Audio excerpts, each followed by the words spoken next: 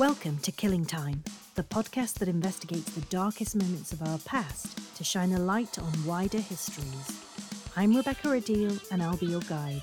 Today's episode, Cortes the Murderer.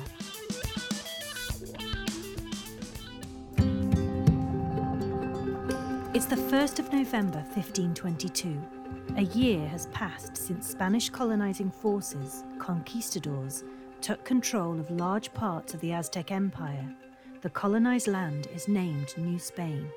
It's here that the governor of New Spain, Hernán Cortés, hosts a party with his wife Catalina. But all is not well. The pair reportedly argue, and Catalina leaves the gathering early to go to her room.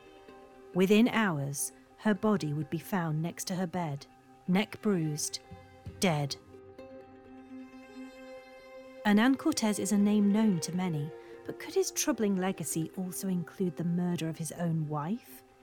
In this episode, I'm joined by historian Dr. Amy Fuller to explore the history of the Spanish and the Aztec empires, to delve into the life and legacy of Hernán Cortés, and to investigate the mysterious death of his first wife, Catalina Suarez.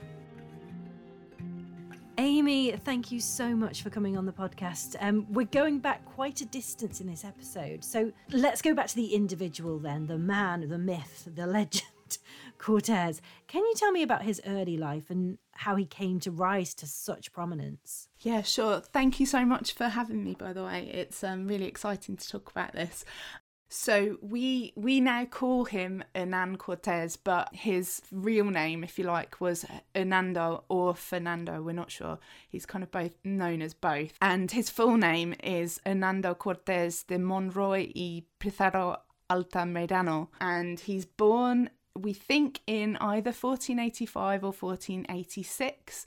In a place called Medellin in Extremadura, which is in the central west of Spain, a part that kind of borders Portugal. And it's actually where a lot of the conquistadors actually come from, which is quite interesting. So we think his family were what's known as hidalgos, which are basically petty nobility. So they don't have titles, but they have a duty to bear arms for their feudal lord, and they have exemption from taxation. So he's not nobility as such, but he's not a kind of peasant or anything. He's said to have attended the University of Salamanca from the age of 14 to study law, but we're not sure that this actually happened. Some people say that he trained as a notary in Valladolid, where he learned to read and write. And we know that he did serve as a notary on Hispaniola, which is now Haiti and the Dominican Republic. So we know that he did that for several years when he first arrived in the New World. So that theory might actually be the correct one, that he kind of trained as a notary. But we know that he definitely had some legal training and some ability with Latin. We think that when he was 19, he went briefly to serve in the wars in Italy, but we're not sure if that even happened. If he did, he kind of stayed there for very long, less than a year. In 1504, he went to the Indies to seek his fortune, and that was where he served in the conquest of Cuba under the governor Diego Velázquez. So that happened in 1511, so he takes part in that conquest of Cuba, and he's rewarded with one of these grants of indigenous labour, an encomienda. We should note here that these grants of indigenous labour were essentially a system of slavery. Yes. So he establishes himself basically in Cuba, first of all. He's a notary there, and he actually becomes a kind of mayor of one of the towns. But all along he has this reputation as a womanizer, to the extent that it was thought that he had syphilis, which had caused a kind of swelling behind his right knee or groin. There's a big mural in the National Palace of Mexico by Diego Rivera of Cortés looking very kind of grey and horrible with huge kind of swellings on his knees. By 1512, so a year after the conquest of Cuba, he had a daughter with an indigenous woman, and Diego Velázquez, the governor of Cuba, was the godfather. And he has a very strange relationship with Velázquez. They fall out a number of times. It's around 1514 that he has his first big quarrel with him, because he's associated with some discontented settlers who wanted to be given more native labour than Velasquez was giving out, and he's arrested at that point. So it's in 1519 when Cortes becomes the man that we kind of know of today, because after 2 previous voyages of exploration to the Yucatan, which begin in 1517, the Spaniards stumble into Aztec territory. They learn of the great empire and the treasure of Moctezuma, and Velasquez at that point appoints Cortes as the leader of the 3rd expedition. But just before he leaves, Velasquez becomes suspicious again of Cortes's political ambitions. He hears some disquieting rumours about him and orders Cortes to abandon the mission. But Cortes ignores him completely, manages to evade arrest several times. He drums up a following, ensures he has plenty of provisions, and he heads off to what we now know as Mexico. And I guess the rest is history, as they say. Gosh, he sounds like such a really ambitious but erratic man that you just would not trust whatsoever. And it's quite interesting because he's presented always as this political genius that makes all the right decisions, but they're always kind of risky decisions. Like when he gets to Mexico, for example, there are some men who want to turn back, so he destroys the ships so they can't get back. But what's rarely noted is that he's in a desperate situation, so he has to plough on or he's going to face a charge of treason. So this kind of, wasn't he great at making these decisions even though they were risky? Well, he didn't have a choice. he had to just go for it. It seems to me as well that he's someone that fortune has favoured. There's an awful lot of luck in his story which other people may not have had. Yes, definitely. Can you explain what relationships were like between the Spanish colonisers or settlers or however we want to call them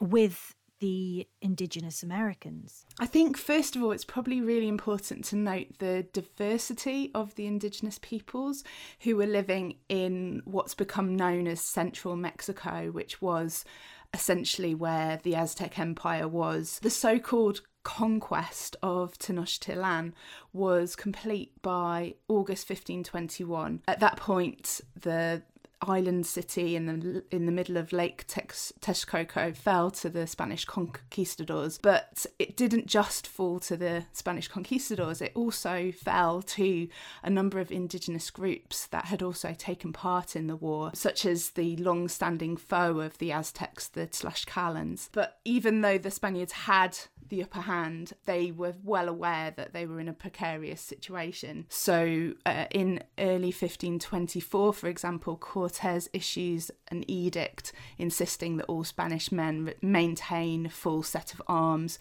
They have to be kind of ready to fight for the colony. And if they had one of these grants of indigenous labour, an encomienda, they were expected to have more weapons. They were expected to have crossbows, muskets, plenty of ammunition, horses, etc. And if they didn't comply with this, they could lose that grant. And the Nahua in general, if they were of a high status, were able to keep that status to an extent if they played along, if they agreed to convert, for example.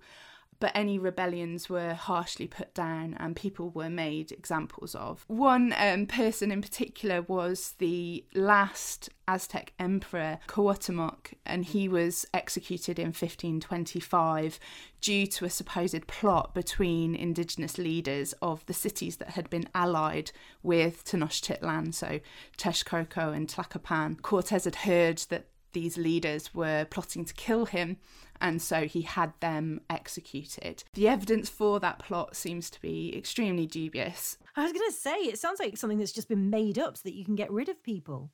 Yes, I mean, it was extremely convenient for him because obviously they were the leaders of the cities that were fighting against the conquistadors and then their indigenous allies. So it was, it was very convenient that he had an excuse basically to get rid of any potential troublemakers. I do wonder with the story of the conquistadors, that it's something of a minefield with regards to the historiography.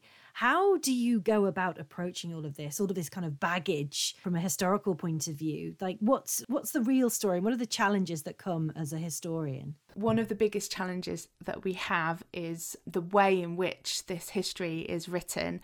And it starts with Cortes himself. He has gone against the orders of his direct superior, and therefore essentially the king, and he has to persuade the king that what he is doing is for His Majesty and for Spain. So he creates this glorious kind of narrative of himself, centering himself completely to the detriment of anyone else, really. He doesn't really give anyone else a look in. He writes a number of letters to the king. The next kind of big narrative is also his version, which is written by his secretary. It's commissioned by his son later on, when Cortes's reputation has kind of taken a turn.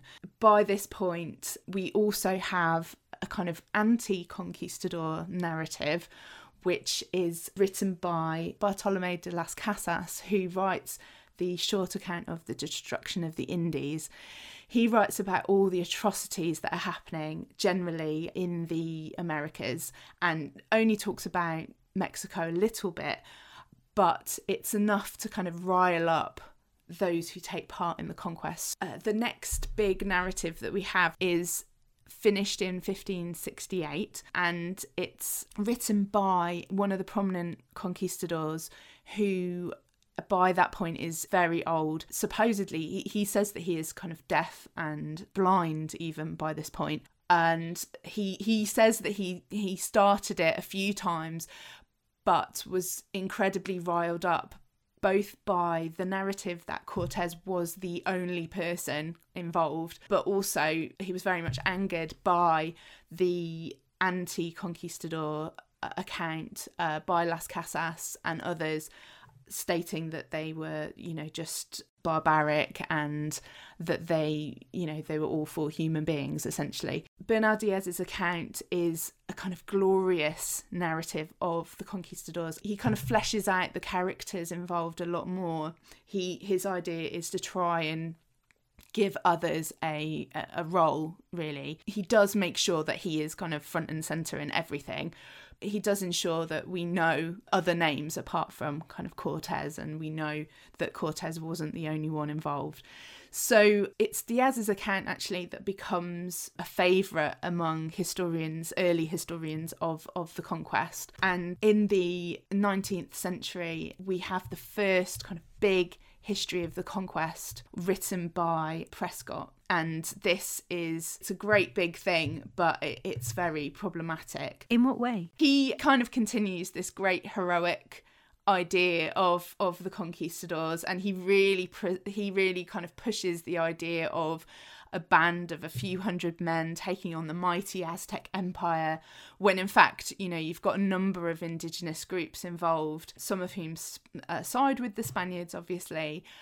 But though he does talk about it, he always presents, and this obviously comes from Cortes's narrative himself, he always presents this idea that they were persuaded to be involved. Their agency is effectively taken away to a large extent. But when you think about it, especially for the Tlaxcalans, who are the biggest kind of enemy of the Aztecs, why would they not kind of go to war against the Aztecs if they feel they've got a real opportunity, to defeat them? So that's kind of lost quite a bit from the narrative. You get this idea that Cortes is this master of persuasion, that he manipulates these people into fighting. And the funny thing is, in Mexico, actually, this narrative is pushed as well after independence, because they don't really want to present an idea that the indigenous people took part in the conquest. So again, there's an idea that Cortes kind of tricked the Tlaxcalans in particular in being involved in the conquest. So from both sides, you kind of get this erasure, really, of Indigenous agency within the conquest. Ross Hazig, one very prominent Aztec historian, has called the conquest a civil war that the Spaniards were involved with, which I think is quite a good way of thinking about it, really. Mexico would have it was an invasion, Spain would have it that it's a conquest, but there's a lot to suggest that it's actually a kind of civil war in which the Spaniards take part. It's so interesting to hear you talk about that, because obviously we cover the same period in history, the early modern period, but I fixate on a separate geographical area, so mainly the countries within Britain and also Ireland, but then also colonial North America. And it's interesting because the beats of what you're describing, they're the same. You get the same kind of patterns, the same myth making, the same atrocities, people double dealing, people just looking after themselves. So yeah, it's really fascinating. Into this mix, there would be a murder.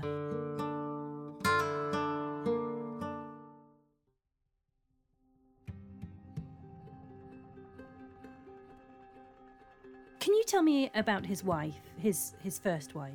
Okay, so we know that her family was from Granada, and she went with her brother and her mother and 3 or 4 sisters to Cuba in 1509, and they went with the viceroy, Doña Maria de Toledo. They were apparently ladies in waiting, and the narrative that's presented by Cortez's biographer, she's presented as a bit of a gold digger. Apparently her and her sisters were very pretty, but they were all a bit poor.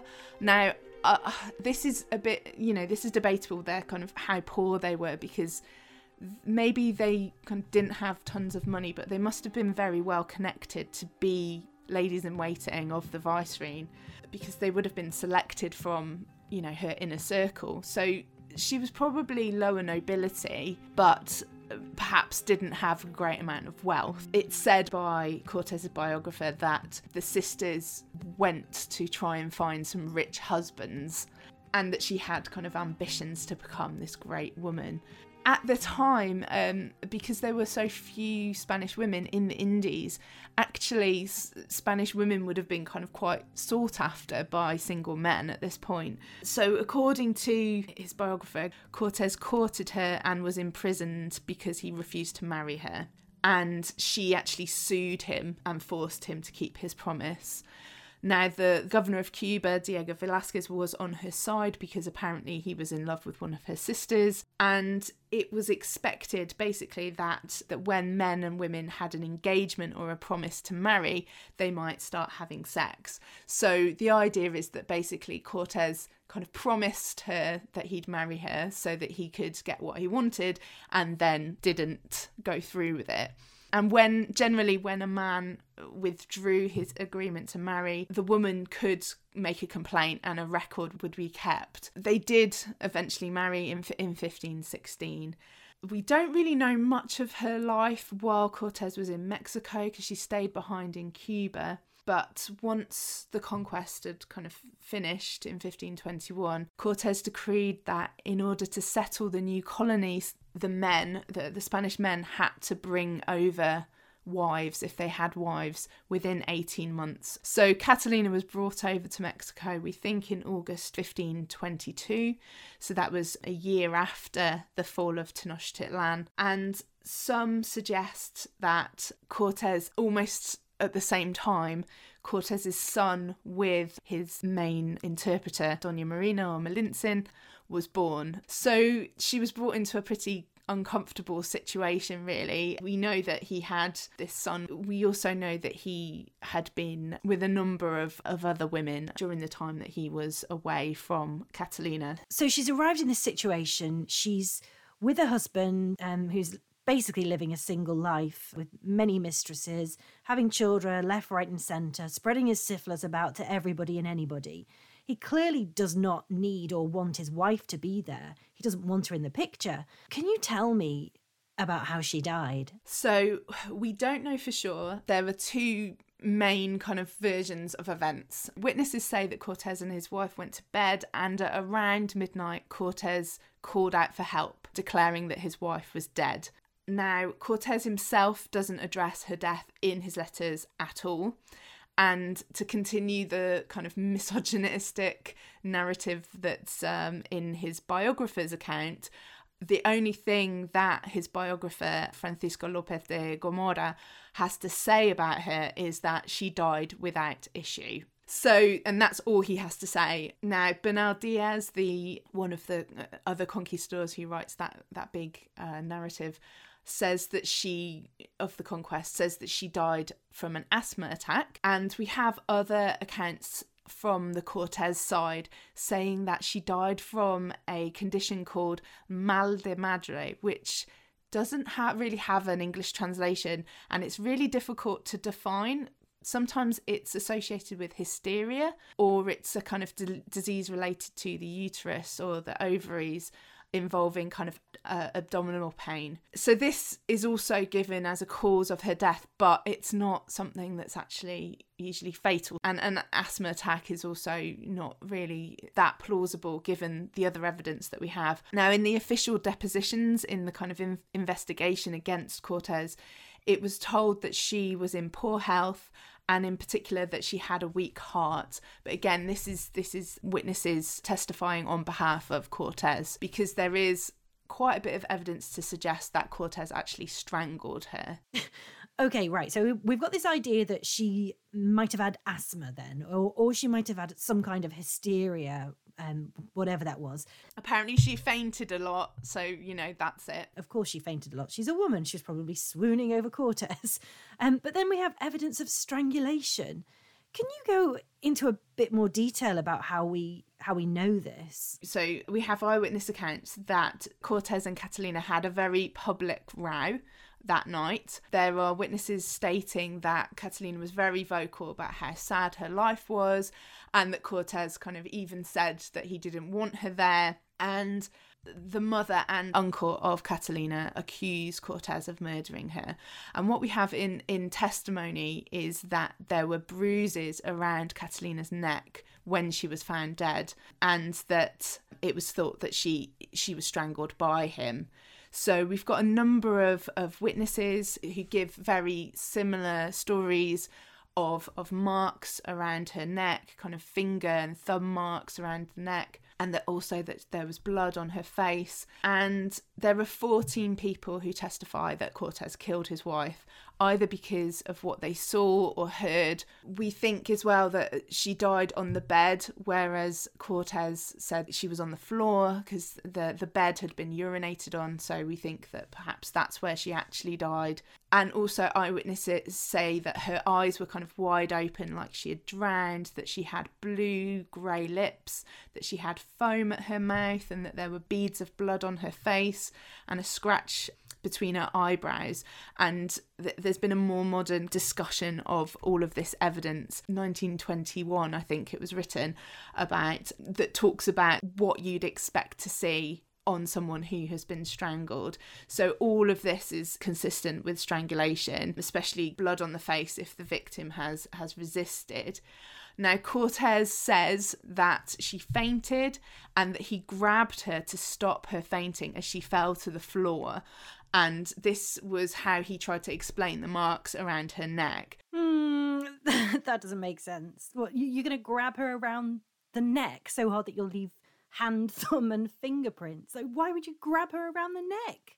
Exactly. It's not really what you do if someone was fainting, is it? Nah, don't believe him. Don't believe him. It would seem that there was quite a struggle and that, she resisted even. And also the way that he treated her body was quite suspicious. So usually you'd have a doctor attend, even in kind of New Spain at this time, a doctor would attend a suspicious death. There would be an autopsy, but that didn't happen. Cortez basically got the body away as soon as possible, and also didn't have your typical Spanish funeral. So normally the body would be present at a mass, for example, but instead he made sure she was buried incredibly quickly. So again, all of this doesn't sounds very suspicious. I think it sounds more than suspicious. I think he's clearly, I mean, just from what you're saying, the evidence that you've said, it's clearly him. He's killed his wife to get her out of the picture. And it also makes me think that his wife's death is going to be commented on. Whether it was a natural death or whatever, it's going to be commented on. But it makes me worried about other women that he's encountered that maybe might not have had the same level of agency or someone to speak up for them. Not a nice man at all. No, I don't like Cortez. Okay, so this was investigated as part of a wider investigation into his activities. What was the consequences of this to him? So, annoyingly, not very much. In 1526, basically, he was subjected to what's known as a residencia, which is a kind of investigation and trial because the crown was suspicious of his conduct. He was said to have made false reports of lands that he had conquered in order to defraud the king. He was even suspected of trying to create an independent sovereignty. Some say that this was the result of his enemies' lies about him. So, for example, the big narrative that we have of the conquest, written in the 19th century, Prescott says this. He says that it was just people being jealous, and it was his enemies saying this, essentially. But there is evidence to suggest that there were genuine concerns about the amount of power that he wielded and that the crown wanted to take control. And some of his letters as well, he would kind of tell the king what was going to happen. And there is evidence to suggest that the king eventually got kind of fed up of Cortez dictating to him, and that essentially Cortez got too big for his boots, really. So a commissioner was selected, the first commissioner, a guy called Luis Ponce de Leon, and he arrived in July 1526. However, he died a few weeks after his arrival. There are a lot of claims that Cortez poisoned him. According to Cortez's biographer, it was actually his own fault. He kind of tried to ignore Cortez and he went and ate somewhere else, and it was that food that made him sick. Others suggest that it was actually Cortez that poisoned him. And the man who took over the job, so the second commissioner, was a guy called Marcos de Aguilar. He was quite old and ill, according to some reports, and some reports even suggested that he was so kind of old and ill that he kept himself alive with a prescription of medication and by being breastfed. Oh my God. These people, what's going on? This is just so weird. I know, but before he'd completed 8 months in the post, he also died, and Cortez is suspected of having killed him as well. So part of the charges that were put against him were these 2 murders, along with the murder of Catalina. So Cortez returns to Spain in 1528 to protest his innocence in front of the king, and he leaves New Spain with loads of treasure, fine fabrics, exotic animals, a number of indigenous entertainers even, such as jugglers. And Cortez gets an audience with the king, and he manages to obtain a title, quite a good title. He becomes the Marquess of the Valley of Oaxaca, which he was given in July 1529, which shows to some extent, I think, that by this point Cortez was beyond reproach. The king did want him out of government, definitely, but he also felt that he had to reward him for what he'd done, probably because his fame was intertwined into this narrative as well of Spain's glorious conquest of the Aztec Empire. So he's obviously newly ennobled at this point, and that's when he gets himself his second wife, which he believed was much more befitting of his higher status. It's a lady called Doña Juana de Zúñiga, and incidentally her uncle had actually defended Cortez in court in order to get the marriage arranged between his niece and the conquistador. So Cortez returns to New Spain in 1530 with his new wife. And at this point, he has been removed from office. He was removed from office in 1526, but now one of his sworn enemies is in charge of the government of New Spain, and he's also in charge of this investigation. There's a guy called Nuño de Guzman, who is also awful, and he actually gets taken out of government that same year for just being an awful person who does terrible, terrible things. So all of the proceedings of this investigation are contained in a document called the Pesquisa Secreta, or the Secret Inquiry, and apparently it's almost 100 folio pages long, so it's a massive document that's now kept in Seville in the Archive of the Indies. And there are 8 charges, including plotting to cast off his allegiance to the king, extortion, the murder of the 2 commissioners, and the murder of Catalina. And as a part of this investigation, his first father-in-law, Juan Juarez, demands justice for the death of his daughter, which he clearly thought was murder. But he was never actually tried properly for murder in the end, because the process goes on till 1534, and Cortes disputes the charges. He has lots of people testify for him and creates a narrative and paints a picture of a really sickly Catalina with a weak heart who has a history of fainting, and he was ill on that particular evening during dinner. And the men who testify on Cortes's behalf all had encomiendas, so grants of indigenous labour or other rewards bestowed upon them by Cortes for their service during the conquest. And they said things like they knew, she was very ill, she fainted a lot all the time, she fainted to the floor. Some of them even give specific anecdotes dating to their lives in Cuba together, saying that she would often faint to the ground, and sometimes she'd even have no pulse and people would think that she was dead, because her fainting spells were so bad. But then all the while they're being paid by Cortes, so he's buying allies to clear his name, he's managing to kick it into the long grass and hoping it will probably just continue to roll until either people lose interest or he dies naturally. I'm assuming he did die naturally. Could you tell me, when did he finally depart this earth? He dies of a disease kind of relating to diarrhea, actually. It sounds like he had actually had a horrible death. So the shit gets the shits and dies. Yes. Right, well, I don't condone violence and taking joy in other people's pain, but seriously, I'm happy to make an exception for this man. Okay, tell me about his legacy. So it's quite interesting because it really depends on where you're looking in from, if you like. In terms of kind of Spain's perspective, he's still viewed as this kind of heroic guy, whereas in Mexico he is the devil. He's the lowest of the low.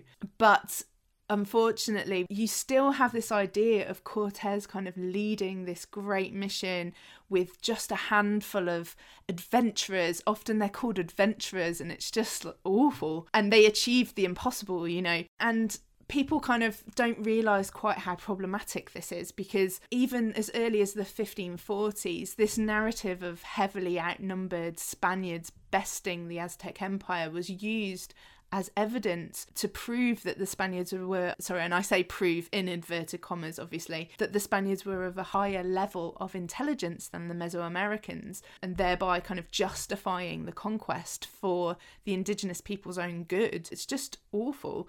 So this idea that kind of Europeans would triumph over indigenous people, however formidable or whatever the odds, because of a kind of innate cultural superiority, has been perpetuated. Prescott in the 19th century continues this, and it's repeated over and over. And actually, if you kind of look at what we have from the Aztec perspective of what the Spaniards were actually like during the conquest, you get this view that the Aztecs would have been completely baffled by this idea of a heroic group of adventurers, because they saw them as cowards, dishonourable cowards, really, is the description that you get of them, because they didn't fight as the Aztecs fought in close quarters. They would use these cannons, use guns, be kind of distant from the killing, and this was seen as incredibly kind of dishonourable. The Aztecs describe them as being like drunks and being like barbarians,